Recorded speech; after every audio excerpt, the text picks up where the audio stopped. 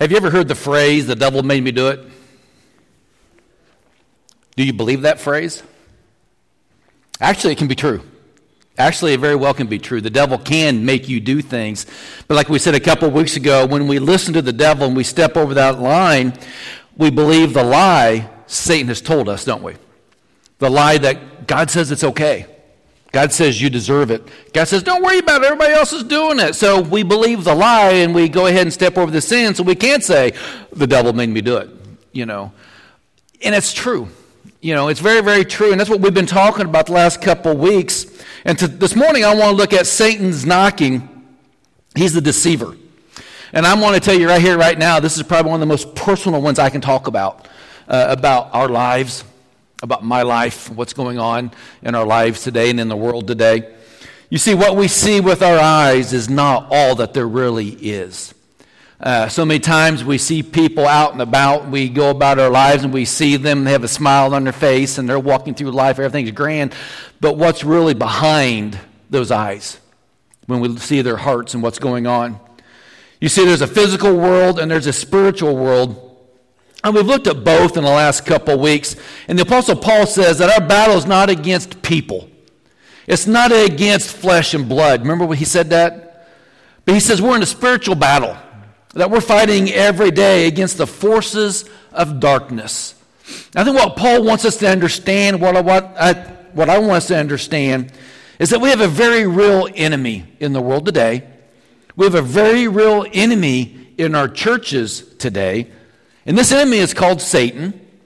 We call him Lucifer, the prince of darkness, the evil one, the father of lies, the destroyer, the accuser. Many other names go with it. But his mission in this world is to come against the people of God, to come against us, to get us to believe his lies, that God says it's okay to do this. Nobody's going to know. It's okay to want this. Nobody else cares. Or to do this and that. That's why Peter says in 1 Peter 5:8, he says, stay alert. In other words, always be on guard. In other words, get ready because the battle is not just coming, the battle is here. And we got to be ready. We have to be alert for what's happening. He says, watch out for our great enemy, the devil. Now, when you think of the word watch out, you kind of look at it like, I'm going to watch and he's off at a distance. As long as I keep him at a distance, we're all good. But understand, Satan is closer than at a distance. I mean, if we just keep Satan at arm's length, it's too close. Because it's not much to let him on in. He goes on to say, because he prowls around like a roaring lion, looking for someone to devour. And when you think about that, all Peter is saying is all Satan wants to do is he's prowling around, he's kind of looking, so we have to be on guard. He's looking for someone to devour. I also want to point out this morning for you cat fans who have cats in your life, that God uses something from the cat line as evil. Cats are evil, folks. I don't care what you say. It's in right here. 1 Peter 5:8, a devouring lion from the cat family. Just saying. But according to Jesus, Satan came on a mission. I mean, he knows what he wants, and he's pinpointed. He's got people to help him. And Jesus came to bring life and more abundantly, but Satan comes to destroy those things. He also said the evil one. He says Satan has come to steal, kill, and destroy. So what Satan wants to do is steal our joy, kill our peace, and destroy our contentment in life. That what we have is okay. He will attack every single day. We need to understand that. He will attack every day personally, socially. He'll attack our friendships. He'll attack our physical bodies. He'll attack our families and our marriages. And he will attack our spiritual lives as well. He always is telling us there's something better on the horizon. There's always something better for us. Understand, he's on attack. And he's trying to rob people, trying to rob us of the blessings of God. And God wants to bring those good things into our life. Week number 1, we looked at the deceiver, remember? Who was Satan? He's the deceiver who attacks our mind with lies. We talked about Adam and Eve. We talked about all those things, about all that they had, but they wanted this one thing. Then we looked at the accuser, that he is the accuser who targets our heart with accusation. And this week is very important and maybe even a little more difficult or challenging to hear, but he is the destroyer who attacks or targets our life and our will with pride. So we need to hear this. You see, I used to think and I used to believe that the devil would attack you when you're down, when you're weak, when things weren't going well, when we were vulnerable, and he will. He does do those things. I used to think when people had big things in their life, big horrible things happen, was when they were the most vulnerable to Satan. And that's when you hear a lot of people say, well, it was during that time of my life that I did this or did that. And so I want you to understand that some of you right now, some of us, you may be in a better season of life and you think, things are good. I mean, things aren't all bad. So I don't have to worry too much about Satan because he's not really picking on me right now. He's not really tempting me in a lot of ways. That may be the time where we're the most vulnerable because you're least aware, and that's when you're the most acceptable to listening to his lies. When you're least alert, realizing that your enemy may be attacking, then he often does come in during that time, and he slowly does it so we don't truly understand. Not only will he kick you when you're down, so understand this, not only Satan kicks us when we're down, but he also attacks us when things are going well. Let me ask you this, or explain it this way. Things are going pretty well, right? I mean, let's think about it. Let's be honest. Things are going well. So let's look at just simply us. We have a beautiful church. It's almost paid for, so we're happy about that. We have things going on. We can't really say Satan is really doing a lot to us right now. We get to worship every Sunday. We come in, the lights are on. It's either warm or it's cool. For some of you, it doesn't make any difference. If it's going to be too hot, it's going to be too cold, and you're going to be complaining like Mary just said, because, it's too hot. And I did it this morning. I said, man, it's warm. Paul says, man, it feels good in here. Okay, but we're happy. And you look around and you kind of say, I kind of like the people sitting around me right now. They're pretty cool. It's cool. I like them for the most part. And if you're really truthfully honest, you're catered to. I mean, you come in the morning, there's coffee made, there's hot water ready for hot tea, and some Sundays we even have brownies and cookies after church and all those things. So we're kind of catered to. And you're going to sit there and say, Kurt does a pretty good job. His sermons aren't usually too long. He usually does a pretty decent job with that. Kurt doesn't step on my toes too often or too hard. So Satan really isn't picking on us too much, right? Let me ask you this. We look at all that we have. Then we look at what Scripture says in the last part of Matthew, where he says, go into all the world making disciples of all nations. Teaching them, baptizing them, all those things. Does he ever once say, go into all the world and build new buildings and do all these things? Make sure the coffee's hot, make sure it's air conditioned and heated. Does he say all that? No, those are perks. Those are fine. He wants us to have life and have it abundant. That's great, no problem. But what happens when we don't do what he has called us to do? There's a story in the Old Testament that many of you are not really familiar with. I wasn't really either until I studied it. And it's just about a time when Satan posed a very strategic attack on David in the Old Testament. And I want you to understand, he didn't attack David when he was discouraged, when he was down. And it's just quite the opposite. You see, instead, he attacked at the height of David's power, when David was probably the most popular. And if you don't know the rise of David's story, here's David, just an ordinary shepherd boy, tending the flock, the family flock. He's going about his business as a kid, and whenever his people were even in battle in his life against the enemy, and there's one point where he takes food and supplies to his brothers who are fighting this other army, and he comes up on them, and they're afraid of Goliath, this giant. And David's over here going, I'm just a kid, but I'll take him on. No big deal. He goes, why are you guys scared? You've got God on your side. And so David does what he does. He says, I'll take this guy on. And this little kid takes down Goliath. And suddenly, overnight, David is kind of thrust into this social media bomb spotlight, if you will. Becomes popular overnight because he takes down this giant. So you ask, who is this guy? Who is this David? Where did he come from? And then you read in the scripture, he's anointed king of Israel, and he rises to the height of power. He is a hero by all means. But understand this, when David goes out with his mighty men, they're always coming home victorious. Man, he never is failing. So understand what's going on. He's so popular. And imagine, he's so popular that the women are writing songs about David. He would go out and they would gather in the streets, and these women would sing the songs of David. Now, I want you to understand this morning, my wife has yet to write a song about my power, strength, and glory. Okay? She has yet to do it.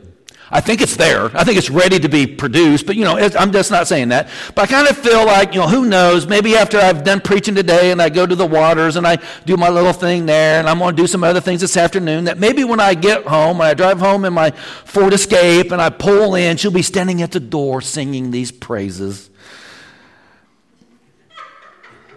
It's not going to happen. But a guy can dream, can't he? So they're singing to David. David, this little shepherd guy, this giant slayer, is at the height of his game, and he stumbles. He's not discouraged, man. He's got it all. People are singing praises to him. Every time he goes out into the town, people are doing these things for him, but he stumbles. But it was not when he was weak or vulnerable. Understand this in your outline. David stumbles because of his pride. We need to understand this. It's because of our pride. Have you ever stumbled over your own 2 feet? Have you ever stumbled walking on perfectly level ground? And you wonder, what happened? I've done it. I put my pants on in the morning and I stumble.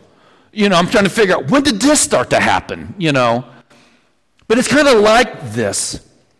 Let me ask you this more. What was David's greatest sin in life? What would you say his greatest sin was? Was his sin with Bathsheba? Committing adultery? Maybe. That's what he's known for. But maybe you think a little further, maybe it was when he committed murder. When he killed Bathsheba's husband, Uriah. That might have been a bigger sin. So not only did he commit adultery, but he had her husband sent to the front lines. Perhaps murder was that bigger sin. And I would argue, if we take a step further back, we could actually find perhaps the root sin that led to adultery, that eventually led to murder. In fact, probably his biggest struggle, along with so many of us, probably including me, is the battle of the root sin of pride. Of pride. Now, let me explain it. So if you know David's story, because of David's adultery, 4 people died. Remember the story? His baby died. Amnon died. Absalom died. And he had Uriah killed. 4 people died because of his pride, because of his sin. But because of David's sin of pride, I want to look at a story. Because of his sin of pride, there was actually 70,000 people who were actually killed because of this filthy, horrendous sin called pride.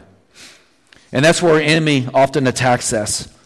You see, he attacks us not because we're weak, but because we're proud. So if you have your Bibles, 1 Chronicles chapter 21, verse 1, tells us exactly what Satan did. It tells us exactly how he attacked. And folks, we need to hear this. I truly believe we need to hear this. It says this, 1 Chronicles chapter 21, verse 1. Satan rose up against Israel and incited David to take a census of Israel. Did you catch that? Satan rose up against Israel and incited David to take a census of Israel. So what did he do?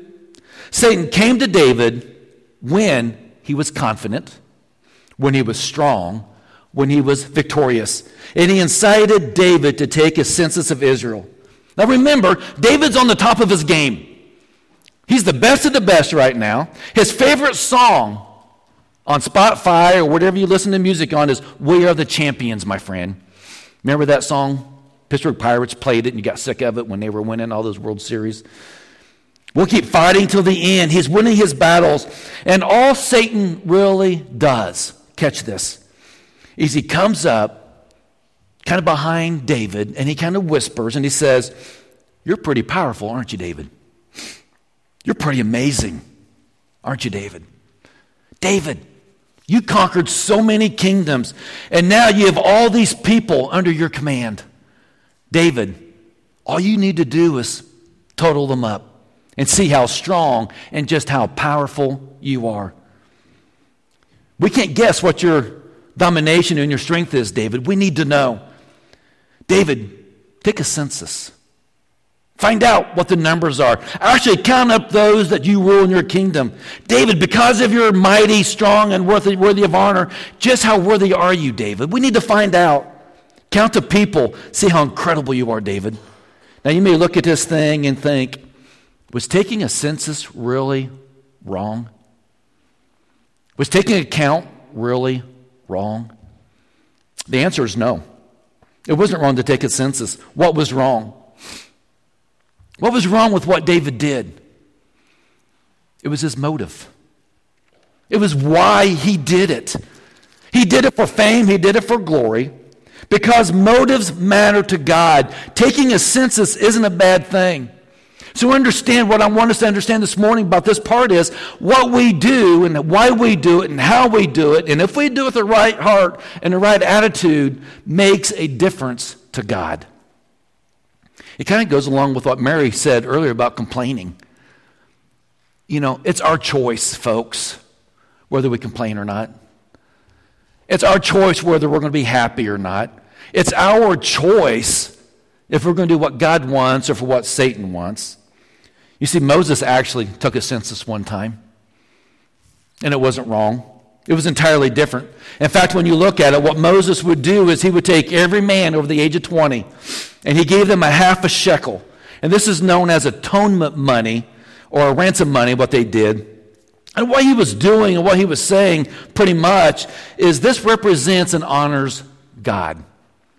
So he brought all these men in who was over 20, gave him a half a shekel, and he says, I want to count up and tally the total amount of those that God has rescued, who God redeemed from bondage. And this represents giving glory to God, Moses said, because we're seeing how many people God actually set free.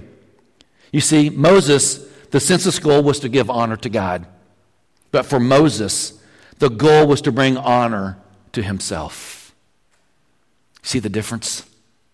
See the difference? And understand, what David did was disgusting to God. It just wasn't that God didn't like it.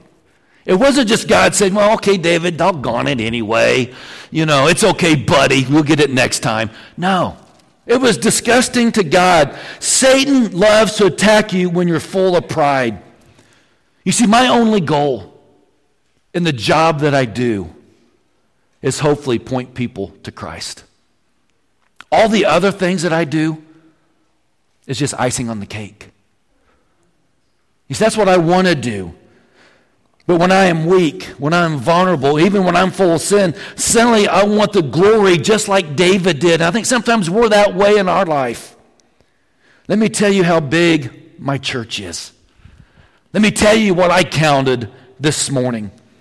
And I want you to know, when I start doing that in my life, when I get together with other ministers like I will this Tuesday, and I start saying, yeah, we had, this many people, yeah, it's all good. God hates that. He really does. Now, he's not against growth. He's not against churches growing. He's not against those things. But when we start bragging on it, I don't think God likes it. In fact, he thinks it's disgusting. This was David's issue too. Others could see it in David. Understand that. Other people could see it in David. This is what's so challenging about this. And some of you right now sitting here saying, I'm glad my husband's sitting here to listen to this. I'm glad my wife is hearing this. I'm glad Mark is sitting in the back so he can hear this, or Dwayne's sitting over here because Dwayne really needs to hear this. And you're sitting there saying, preach it, Kurt, preach it, hit him right between the eyes with it. Can I tell you something? It's for all of us. It's for each and every one of us. Don't look around and say, well, so-and-so's not here. Man, they really needed to hear this. So let me tell you this. Let me just warn you. We're about halfway through the sermon. If I haven't offended you yet, hang with me. I'll get to you here in just a second, okay? Just telling you. So understand this. This whole thing of pride, it's in your outline. It's difficult to see in the mirror. It's easy to see in other people, but it's so difficult to see in ourselves. Isn't that true? Oh, we can see it in other people. Holy cow. We're good at that. There's Joab in this story, very loyal to David. Joab's a commander of the troops, and he saw very clearly in David. In 1 Chronicles 21, 6 and 7, he says this, Joab didn't include Levi and Benjamin in the numbering, in this count that David wanted, so he could prop himself up. Why? Because the king's command was repulsive to him. Joab saw it. He says, I'm going to honor these people and keep them out of this count. Understand, the command was so also evil in the sight of God. God didn't care about this count. So God punishes Israel. And if you read through it, this is where we get to the 70,000 people ended up dying as a direct result of David's sin, the sin of pride. 70,000 people. So let me ask you this. In David's life, which was worse? The sin of adultery or the sin of pride? Folks, adultery is pretty bad. Don't get me wrong. Pretty hard to beat, but pride probably caused it. It was probably the root. I mean, David's saying, I'm the king of Israel. I mean, think about it. He's the king of Israel. He's popular. He could walk anywhere. And all of a sudden, he sees this girl in the next building over. She's on her roof, bathing, sunbathing, whatever. And he says, I see that girl. She looks good. I want some of that. I deserve it. I'm a king. And when David committed this sin, here's what he said to Nathan. He said, I've sinned against the Lord. That's his confession to Nathan. I've sinned against the Lord. But when he committed the sin of pride, listen to what he says. He adds an adjective to it. He said, he didn't say, I sinned against the Lord. He says, I have sinned greatly by doing this. The deadly sin of pride. It was about him. I have done this. If you're taking notes, here's what I hope you'll see and understand. You may never be more vulnerable than when you're full of pride. I may never be more vulnerable. Some of you, it's happening right now because we don't know we're full of pride. We don't see it in ourselves. I'll see it in somebody else. Man, I'll point it out pretty quick. Uzziah was a great man also in the Old Testament. He did some pretty cool stuff. He had some innovations with war and a war idea. And because of that, he rises to fame and Uzziah rises to power. But guess what took him out? This is what Scripture says in verse 16 of 2 Chronicles 26. It says, but after Uzziah became powerful, had authority, whatever, what happened? His pride led to his downfall. Whew. You know, just because you make it to the top a lot of times doesn't mean you're going to fall off of what's going on. That's why I hate for people to put me or the elders or the deacons on this pedestal. What does it mean when you're put on a pedestal? It's not great. You just have a farther to fall when you do fall. And we do it all the time. You see, pride can take us out of leadership. Pride can take away your credibility. Pride can hurt your marriage. Pride can hurt your intimacy with God. Pride can hurt your friendships. Pride can make you lose credibility in sharing your witness. Pride took him down. Pride takes us down. Do we see that? Do you see how pride in our life, being proud of our accomplishments? Now, again, it's not all wrong to be proud of who we are. But it's how we go about that makes a difference. Proverbs 16:18 says this, pride precedes destruction. An arrogant spirit appears before the fall. Let me ask you, how do we see it in lives around us today? I mean, how does it manifest itself in people around us? Unfortunately, this is where we see it in our churches. This is where we see it in ourselves a lot of times. And you know what I think you'll see what I'm talking about. We see people walking around all the time, and they kind of have this air about them. And it's kind of like, I'm so holy. Look at me. I go to church. I read my Bible. You know, all is good. God loves me. Okay? Those people make me sick.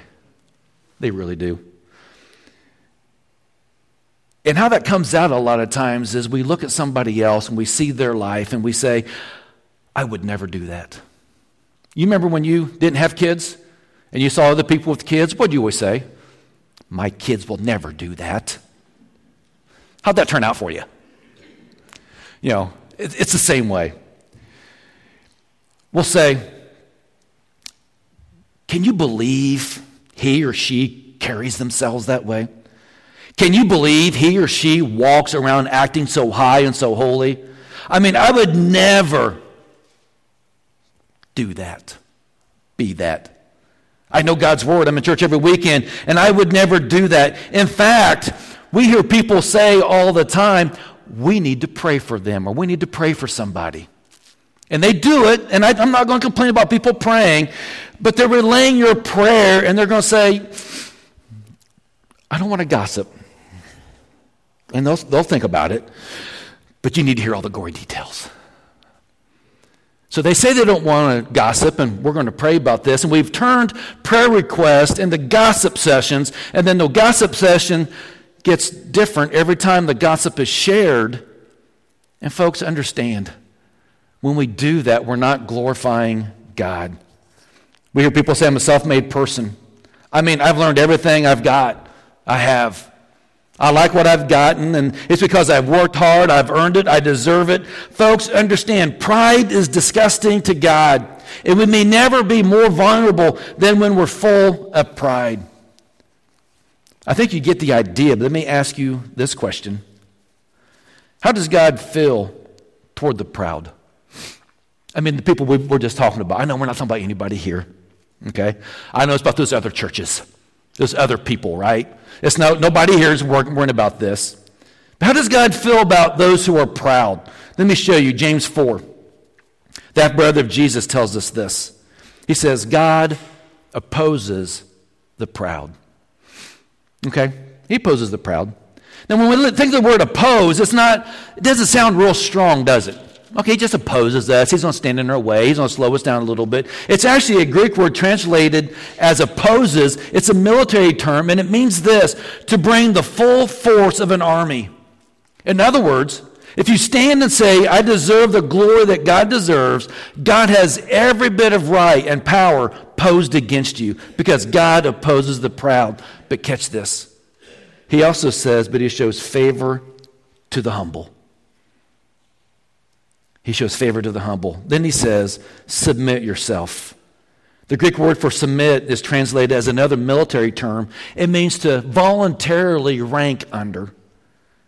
It means to choose submission to the one that ranks higher. It is God saying, God, I fully submit to you. And this is what he says. Look at it again. God opposes the proud, but shows favor to the humble. Submit yourselves.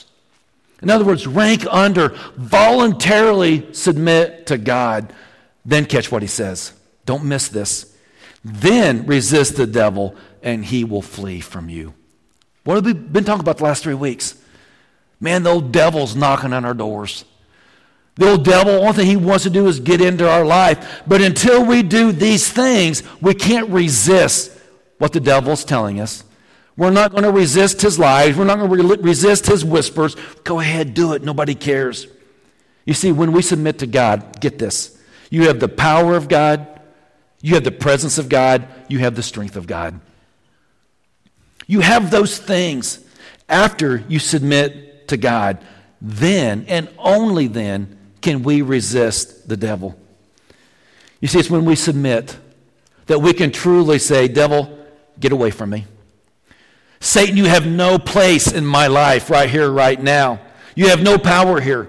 Not today, not tomorrow, not next week, not in my house, not in the people I love. You resist the devil and then he will flee from you. Not because I am strong, not because I have power, not because I think I am all holy, but because God is in my life and I have submitted to him and I understand that God is stronger than the evil one. You see, when you submit to God, you have strength and you can resist because of the power of God. Then he says this. He says, come near to God, and God will come near to you. Why do you think God opposes the proud? Why would he bring the full force as like an army of everything he has to oppose those who are proud?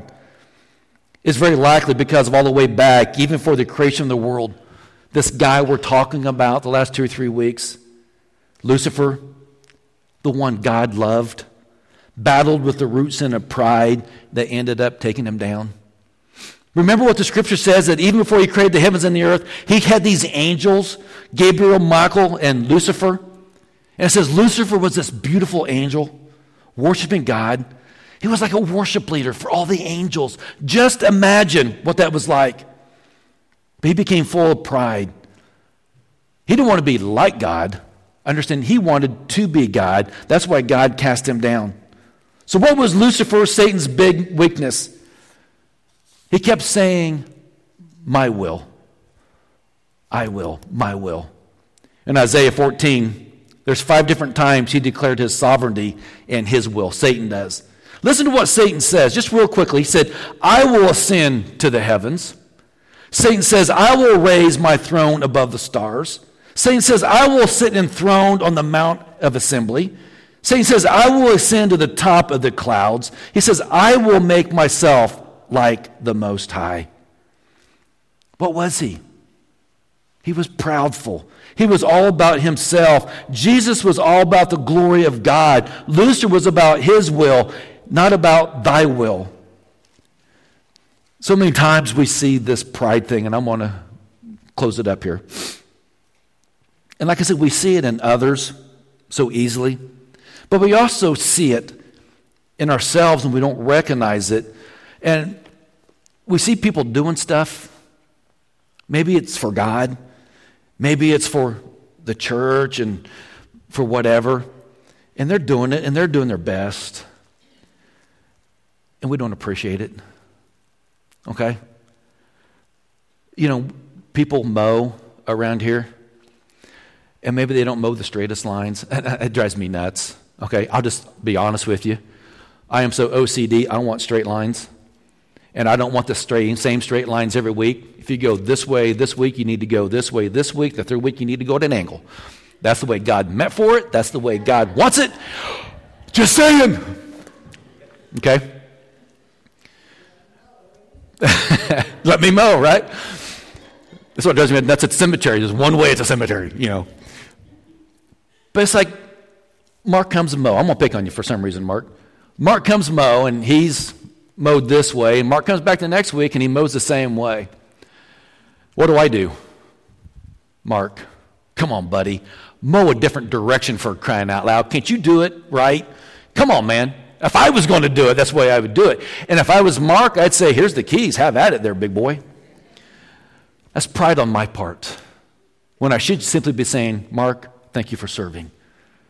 Thank you for doing what God has called you to do. But we often do that. God sees our heart. God sees our dedication. God sees our motives. It's not for us to judge other people. Remember Jesus was in the Garden of Gethsemane? He's knowing what's ahead. He's going to the cross. He's about to give his life. He's about to suffer more brutally than words could describe. He's in agony, and he's in such agony that there's drops of blood coming from his forehead. And he cries out to his Father in heaven. And actually translated as Daddy. Dad, if there's any other way, may this cup of suffering be removed from me. Remember that? God, if there's any other way, if I don't have to die, if I don't have to go on the cross, if I don't have to be brutally punished. And God, Dad, I don't think says anything. I think he kind of gives Jesus this idea. Jesus, you know the plan. You know what has to happen. And then in submission to God, in other words, Jesus voluntarily ranked under his Father, he says this, not my will, Dad, but your will. Not my will, Dad, but your will. It's not about me. Jesus finally, he understood it. He got it. I'm here to glorify you. It's not about my importance, Dad. It's about your kingdom. It's not about my popularity, Dad. It's about your sovereignty. It's not about my wishes, Dad. It's about your will. It's not my will, but your will be done. The last thing in your outline is this. Please understand this. Humility is not weakness. Being humble is not weak. When you are humble, you have strength of God. You are never, ever weaker than when we're full of pride. And you're never, ever stronger than when you are humble before God. Humble before our Heavenly Father. Because when you submit to God, you are filled with His presence. You have the power to resist the evil one. And you can say, get behind me, Satan. It is in the power of Christ dwelling within me. We are in this spiritual battle, folks. It's there. It's real. And it's up to us to do what God has asked us to do. And right here, right now, I'm going to ask as we go into this invitation time that we truly take a hard look at our lives and truly look at our hearts. I mean, truly look at what God is trying to ask us and tell us this morning. Because I truly believe, and I'm one of them, that I truly need to not only seek God's will, I need to acknowledge God's will. And I need to come under His submission, maybe a little bit more. And what I'm trying to do, what I need to do, what God wants to do in me and through me.